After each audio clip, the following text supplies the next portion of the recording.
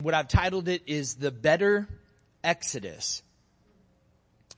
There is an exodus that is coming for the children of God. We are going to not be in the state we are currently. Somebody shout, amen. We are going to be given heavenly bodies and celebrate in eternity and worship the Lord. But there's a greater exodus coming even than what God did for the children of Israel at the Red Sea, in the parting of the Red Sea in Exodus chapter 15. And we're going to read about that today in Revelation chapter 15. In fact, Revelation chapter 15 and 16 deal with 7 judgments, and we're told within the chapter, in chapter 15, that they are the final judgments that are about to be released. They're going to be rendered against all who have followed the beast, okay, the dragon and the other 2 counterparts we call the unholy trinity. And there are several images in chapter 15 that cause us to think back to what happened in Exodus in the time frame when God delivered his people from Egypt. So I want to talk through those things today. I want you to understand, though, because we do talk about God being a God of love, grace, mercy, forgiveness. He gives joy, peace, all of these good things. We sometimes don't talk enough about him being a judge, and he is going to judge. So these judgments that are going to be released, I want you to think about them in terms of cleansing the earth from the defilement or the disease, if you will, the corruption. How many of you know we live in a corrupt society, right? We have corrupt local officials. We have corrupt national figures. We have corrupt leaders of organizations all over the world. There is corruption everywhere in every industry. There's no one that's impervious to that, or no organization that's impervious to that. God is going to wipe out all of those things that have been tainted by sin in order to do something very special. He is coming back, and he is going to occupy a space that is holy and that is clean and pure and ready for him. The Bible says that sin cannot be present in his presence. That's my paraphrase. That he does not allow that to happen. So with all the sin and all the wrongdoing, I don't know if you watch the news, but there's nothing good happening anywhere. Okay, that's what it feels like these days.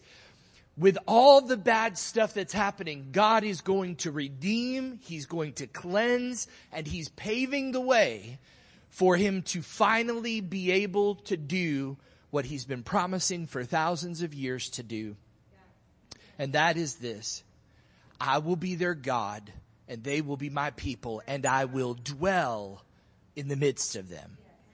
He is going to do just that. So he's going to prepare the earth so that Christ can come and reoccupy a holy place, a sacred place. So chapter 15 is kind of short. So you lucked out. That means you're going to beat the Baptist to lunch today.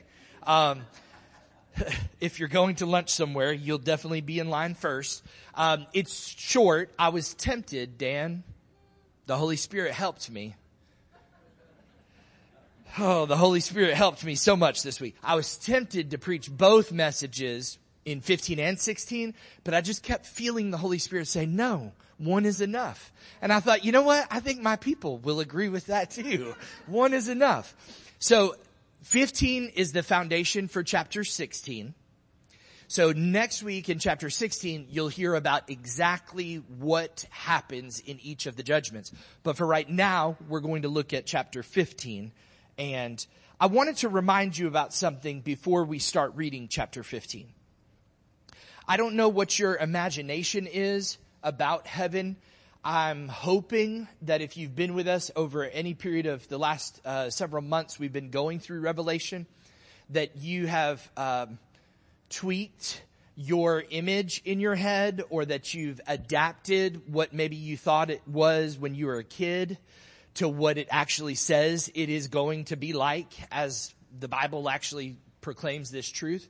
But according to the testimony of Scripture, our lives in eternity are going to be more than just floating on a cloud. I talked to somebody this week, and actually I talk to people often, and I say, hey, how are you doing? And the number one answer I get, number one, can anybody guess the number one answer? Hey, how are you doing? What do you hear if they actually answer you truthfully?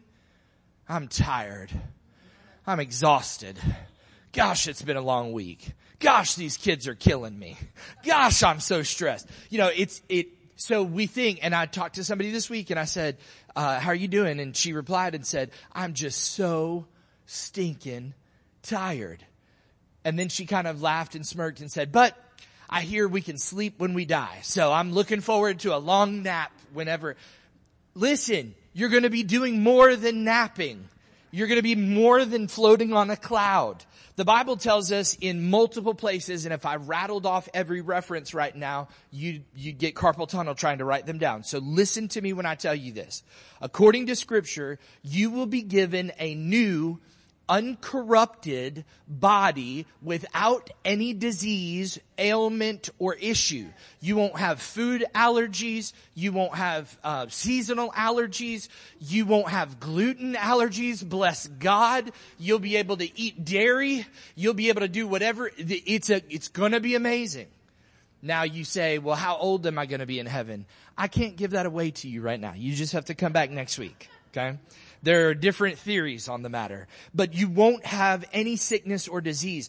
The Bible says you will remain, this is a weird, large psychological term, you will remain sentient. That means you will have a mind, a will, and emotions that are completely submitted to God. The Bible says you'll experience emotion in eternity, that you'll experience joy unspeakable, that you will have these sorts of things happen, that you'll be able to think, communicate with one another, fellowship. We'll be able to eat and maybe not get fatter. This is awesome. Eat all you want and never have to buy new pants. It's gonna be awesome. Never have to worry about, I'm cutting my calories this month. I'm watching no. And you will never die. You'll be free from every curse, the Bible says. Every curse. You'll be free from every bondage and every sin that you endured while on earth, to never be enslaved again. And you will be with God the Father, His only begotten Son, and the Holy Spirit in their presence for all eternity. The Bible says we're going to worship and serve the Lord. We're going to give to the Lord. We're going to grow crops. There's going to be some amazing things that take place. Death will have been defeated. There will be no more somebody got sick unto death. It will be done. There will be no wars. There will only be peace, the Bible says. It's going to be amazing. And we're going to live on a renovated earth that is going to be very close to what you imagined the Garden of Eden was meant to be like. Everything that's described in Scripture about where God's dwelling currently is beautiful, is peaceful, is filled with lots and lots of people throughout the ages who have done, just like Amy talked about her students, who have committed their lives to Christ and served Him and followed Him. It's going to be amazing. You're going to see long lost relatives, people that were your family here on earth that you maybe never met. It's going to be amazing. And the most astonishing of all is that He is going to dwell with His people. So we're coming to a close. We're past the halfway mark in Revelation. We're coming to the close of all of what we know of that God has revealed. And I'm telling you, there are some amazing things that are about to take place. But first, a renovation needs to take place.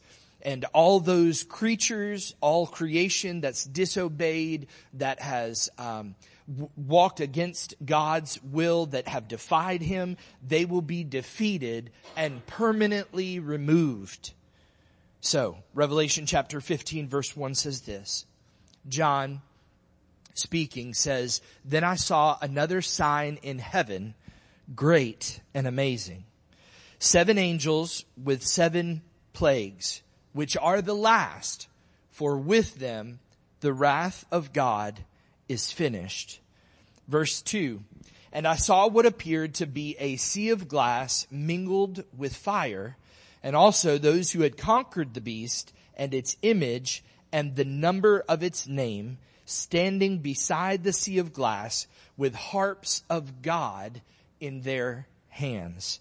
I don't know if you've ever listened live to a harpist play, but it is one of the most beautiful sounds, I think, musically. And I think God must think that, because he's going to be handing them out to those who have conquered. There's going to be live music in heaven. It's going to be awesome. It's going to involve instruments. I accidentally went to a place on Friday night that was a restaurant. I thought it was just a regular restaurant. And they had live music. And there was some celebration, if you get what I'm saying, going on in this place on a Friday night. And I thought, this is not even an ounce of the actual joy of what we will experience when we get to sing and worship the Lord when he's in the room with us. It's going to be awesome. So these first 2 verses have a couple significant phrases. The first one is found in verse 2, when it says that there will be a sea of glass mingled with fire. This is what John is seeing. And again, if you've ever had to describe your own dream to someone, it can come out somewhat strange. Okay. It was vivid to you, but then when you kind of express it to somebody else, you just kind of pull the pieces together. So he says, "I saw what appeared to be a sea of glass." This is an Old Testament, listen to me, allusion. Not illusion, like a trick of magic, but an allusion. Something that's alluding to something that's already happened. Okay? And so without directly mentioning it, let me just give you a practical, like everyday speaking example of an allusion. Speaking of food, because we've been talking about it for a few minutes, it's Paul's fault. He did communion this morning. We already talked about food, and then I carried on the torch. But if I were to say to you, chocolate cake is my Achilles heel, I am making an allusion to something. I am alluding to the story from Greek mythology about Achilles, who's what? What was his Achilles heel was his weakness. So instead of me just saying chocolate cake is my weakness, I would say chocolate cake is my Achilles heel. I'm making that allusion. I'm alluding to something. So the same thing is happening here with John, because the sea of glass mixed with fire is an allusion back to the Red Sea in connection with the exodus of the Israelites from Egypt. If you want to read this story in more detail this week, go to Exodus chapter 13 through 15, and you'll read about the deliverance of the Israelites. We were talking about this in our house this week and reminiscing about the first time that my girls ever saw The Prince of Egypt. Have you guys seen that movie, The Prince of Egypt? It's old, but it's good. It's not completely true biblically, but it's good, okay? You'll see in context, though, how this makes sense, because as we go further in the chapter, you're going to hear other things like the Song of Moses. Did you know the Song of Moses from Exodus 15, that Moses was a songwriter? I didn't. I mean, there's a lot of people that didn't know that. So he wrote a song about God delivering the people, and he praised the Lord in front of all of those people as they went into the freedom from bondage that they were leaving behind, the bondage that they were leaving behind. So he sang a song of worship to God, and then you're going to hear that same phrase in just a moment in another verse about a new song of Moses that gets sung. Another context clue that you'll find as we continue to read in just a second is going to be also the tabernacle of testimony. It says that God's tabernacle is open in heaven in the next few verses. And so this entire thing needs to be looked at as a whole image. The first exodus out of Egypt, listen to me, church. The first exodus that occurred was out from under Pharaoh's tyrannical power. It was freedom from bondage, but not just from something, but to something. God didn't save you in order for you to just attend church. He saved you in order for you to live for Him, share your faith, share His love, demonstrate and minister love, peace, grace, all of those things. He saved you out of darkness, the New Testament writers say, and into, the old song says, into His marvelous light. So He's calling you from something, not just to release you from chains, but to bring you to something greater. Amen? So in the Old Testament, He does this with His people. And in the end of days, He will release all of us from the tyrannical oppression and the rule of the beast over the world. It just told us, John just told us in chapters 13 and 14 about how it's going to be world leaders, those who are influencing many, many people and leading them astray. And then God is going to destroy that beast and his power, and He's going to accomplish something on a global scale, not just with the parting of the Red Sea for 1 million people, but for hundreds of millions of people.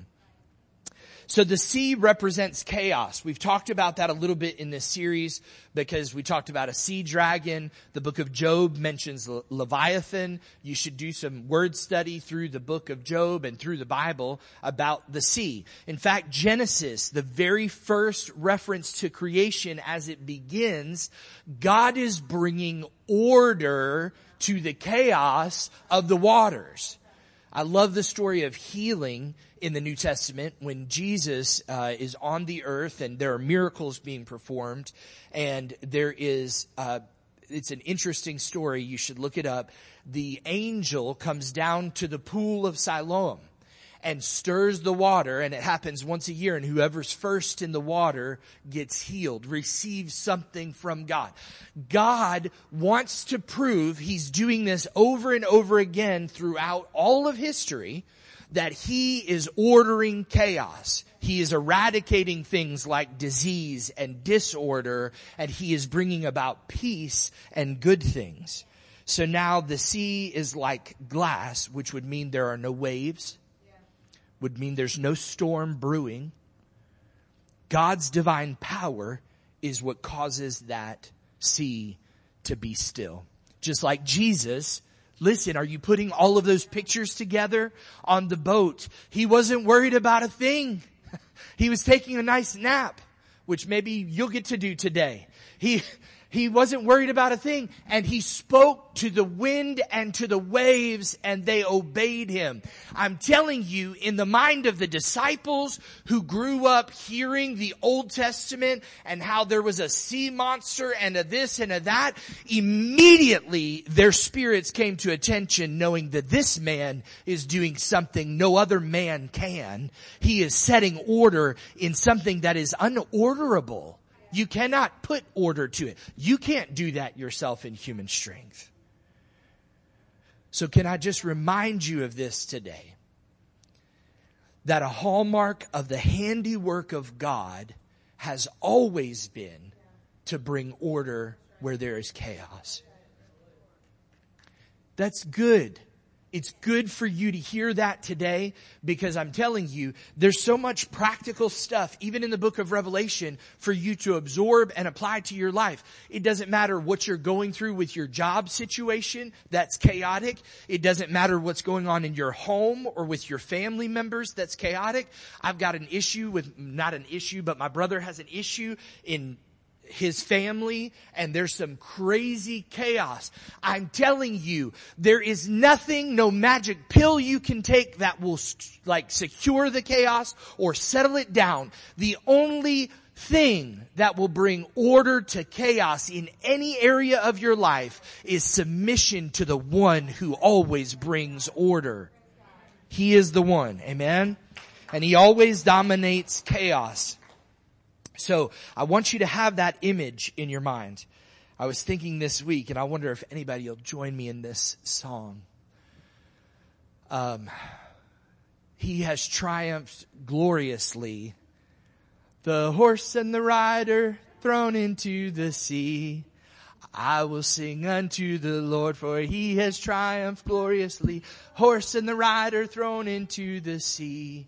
That was a cute little song that you sung in Sunday school or learned a really long time ago, and the rest of you are going, huh? But here's what it did though. It helped you remember the story that God delivered them, and if he delivered them, how much more so will he deliver you? There's peace in knowing this. Come on. Okay, verse 3 says this. And they sing the song of Moses, the servant of God, and the song of the Lamb. I want to point something out to you right there. It's not two different songs. It's that the song of Moses has become the song of the Lamb. Saying this, great and amazing are your deeds, O Lord God, the Almighty. Just and true are your ways, O King of the nations. Or another way that you can interpret that word nations is actually ages. King of all ages, King of all nations. Verse 4 says this, who will not fear, O Lord, and glorify your name? For you alone are holy. All nations will come and worship you, for your righteous acts have been revealed. So you better think about this week when you are faced with a storm and some sort of chaos starts brewing in your house. Listen to me. Look up at me. I speak to you by the Holy Spirit today. When chaos begins to brew in here, you have the ability to put yourself in submission to the Lord and say, I will sing unto the Lord, for he has triumphed gloriously. He threw the horse and the rider into the sea. He's defeated every sea monster and chaos organizer from all of history, and he will put me in order. I submit to you, Lord. There's chaos that swirls in our minds at times. We feel out of control. But I'm telling you the good news that there is one who always is in control. Amen. Verse 5 says this, John's still speaking. He says, after this I looked, and the sanctuary of the tent of witness. Now your version may be different, but just understand the wording there is mentioning the tabernacle, like the Old Testament tent. The tent or the tabernacle of witness in heaven was opened, and out of the sanctuary came the 7 angels with the 7 plagues, clothed in pure, bright linen with golden sashes around their chests. It's important for you to understand that as John is giving this image and revealing to us what he has seen, that we are putting ourselves back in time in our mind to remember what these things look like. Now you say, how could a good God allow plagues be in his tabernacle and be released?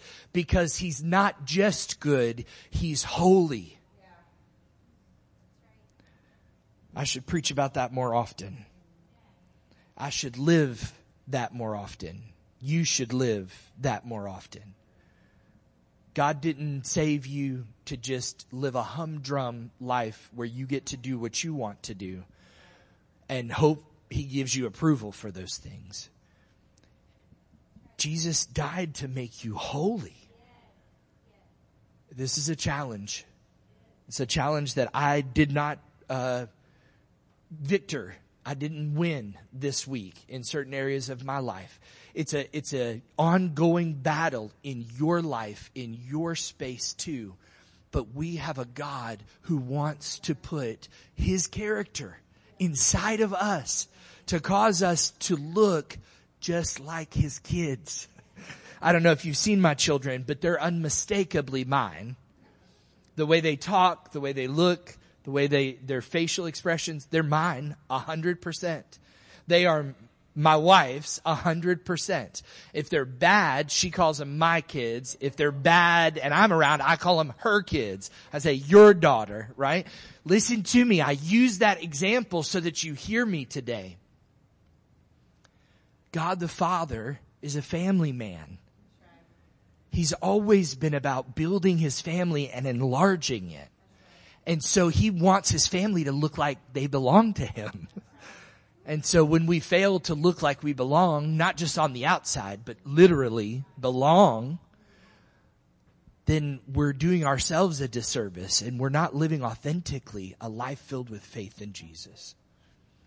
So here come these 7 angels with 7 plagues. They're coming out of the presence of God. So they're authorized by God to come out with these plagues.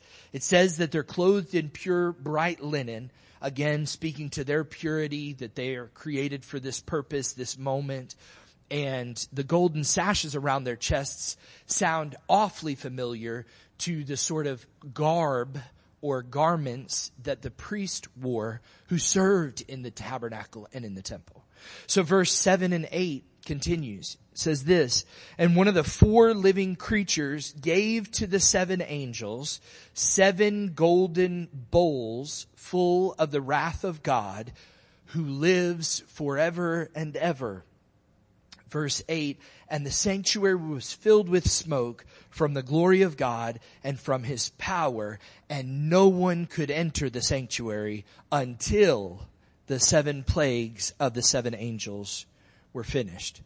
Now, you say, Pastor, we got here quick. Let me just explain to you something in more detail about these last 2 verses. You may have a different translation, and it may vary from mine. I'm not telling you that yours is wrong, but I want you to understand what exactly the instrument is that the angels are carrying.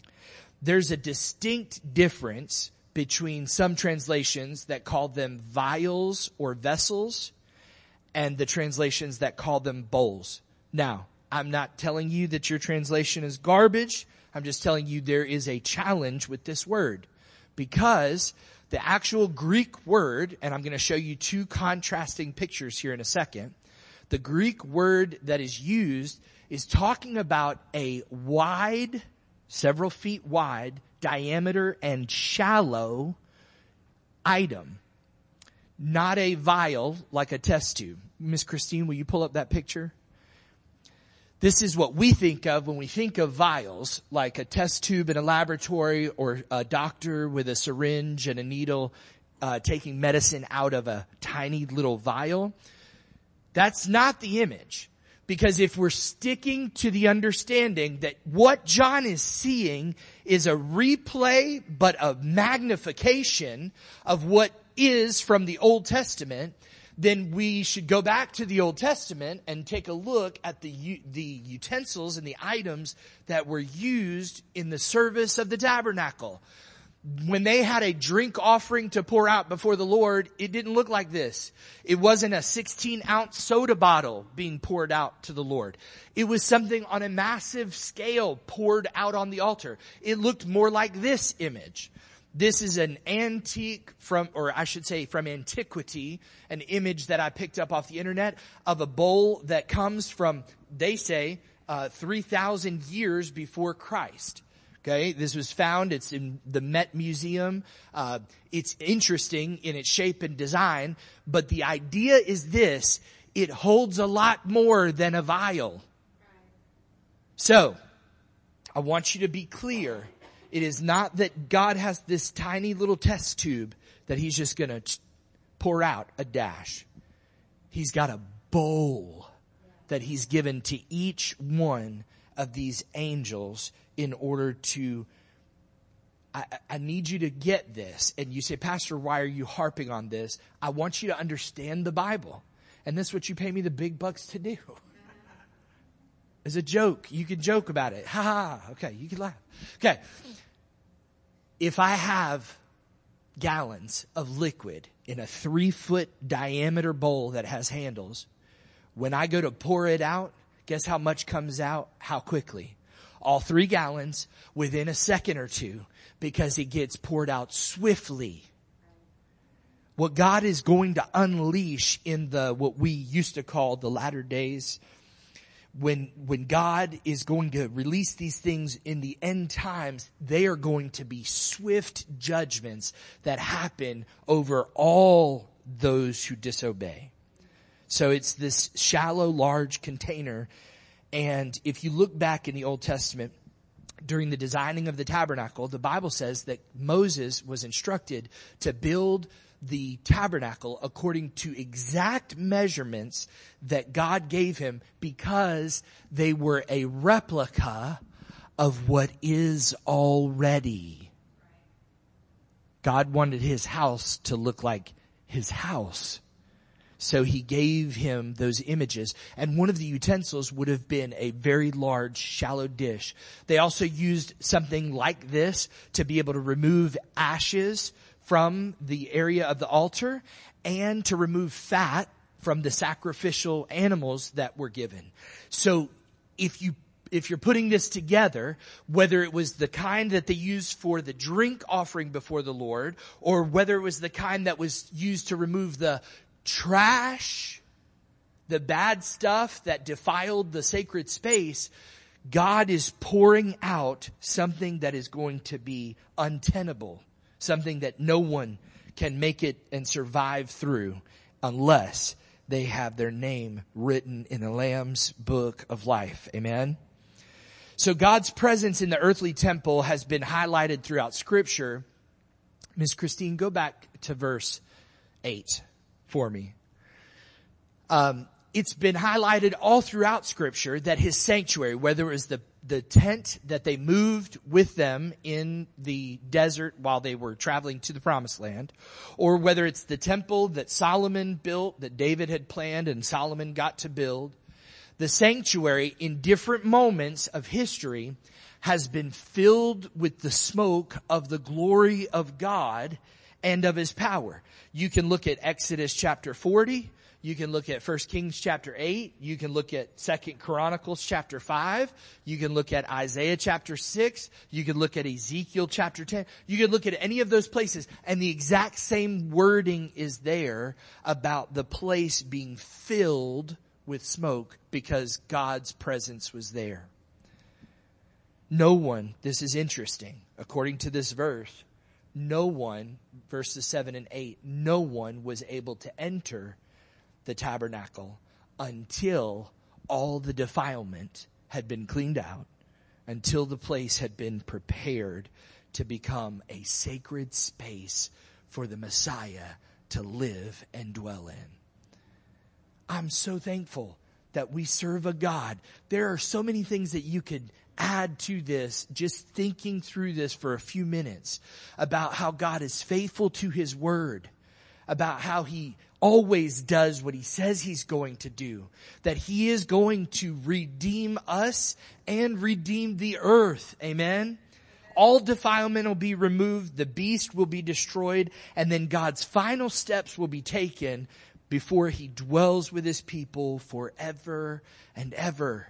It's going to be amazing, and I want you to be there with me. I want us to celebrate on streets of gold.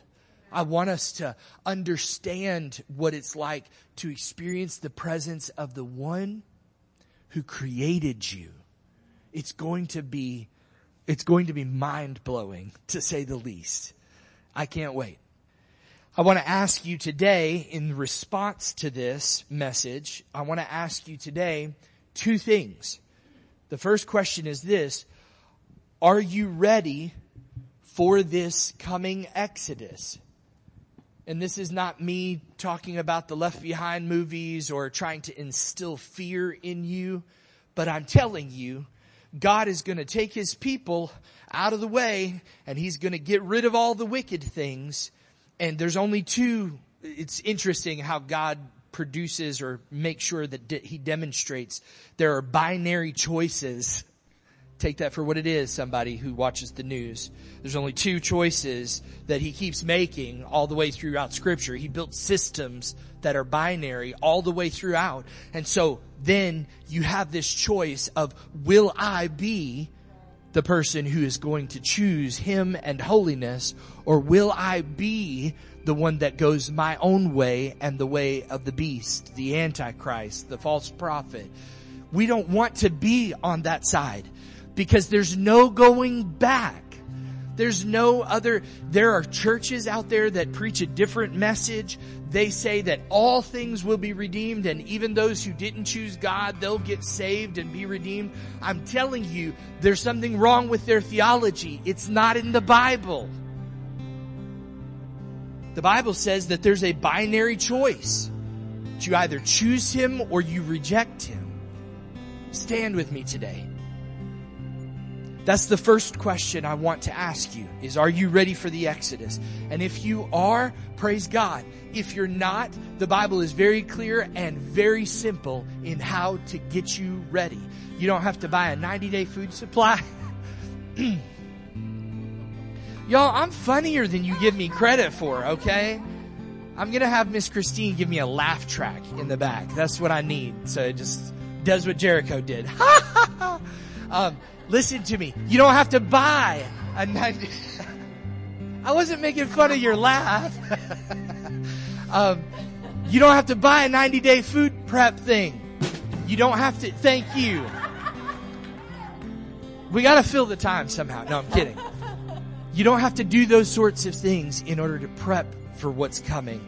The Bible says this: admit that you are a sinner who's in need of a Savior.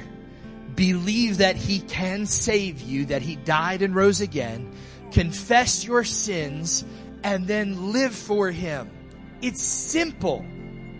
It's not easy, but it is simple. The second question, which is probably going to be for the majority, I want you to close your eyes right now. The second question I ask you today is this: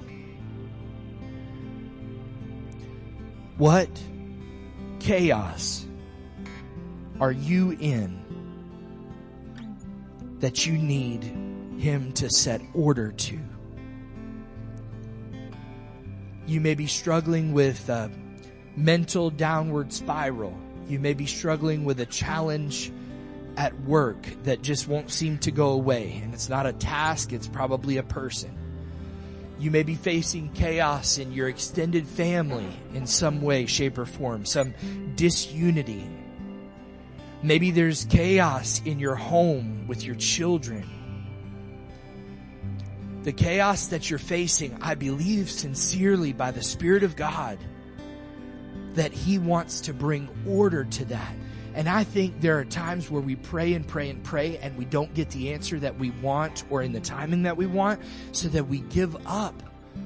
But today, if you're here and you say, Pastor, it's me, there's chaos somewhere in my life, and I just want to be free from that chaos. I want order in that situation.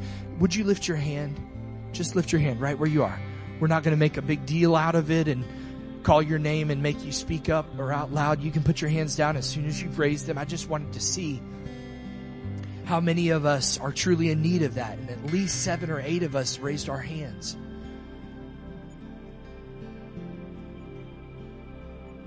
God requires your faith to believe in Him. We want you to be able to come and be prayed for.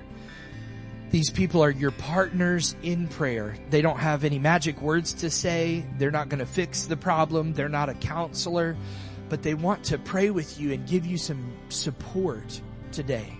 If you can think of what that chaos is and you feel that you want somebody to pray for you regarding that, would you step out to one of those individuals right now? Just head in their direction while the worship team sings, and we'd love to pray with you today. We won't ask you a million questions about it. Just mention the category. It's my family, it's my job, it's my this, and we want to pray for you today about that. If you don't want to step out, but you still want to take a moment in prayer, I want you to do that at your seat. I want you to pray to the God who always brings order, that He would do it for you, that He wouldn't wait any longer.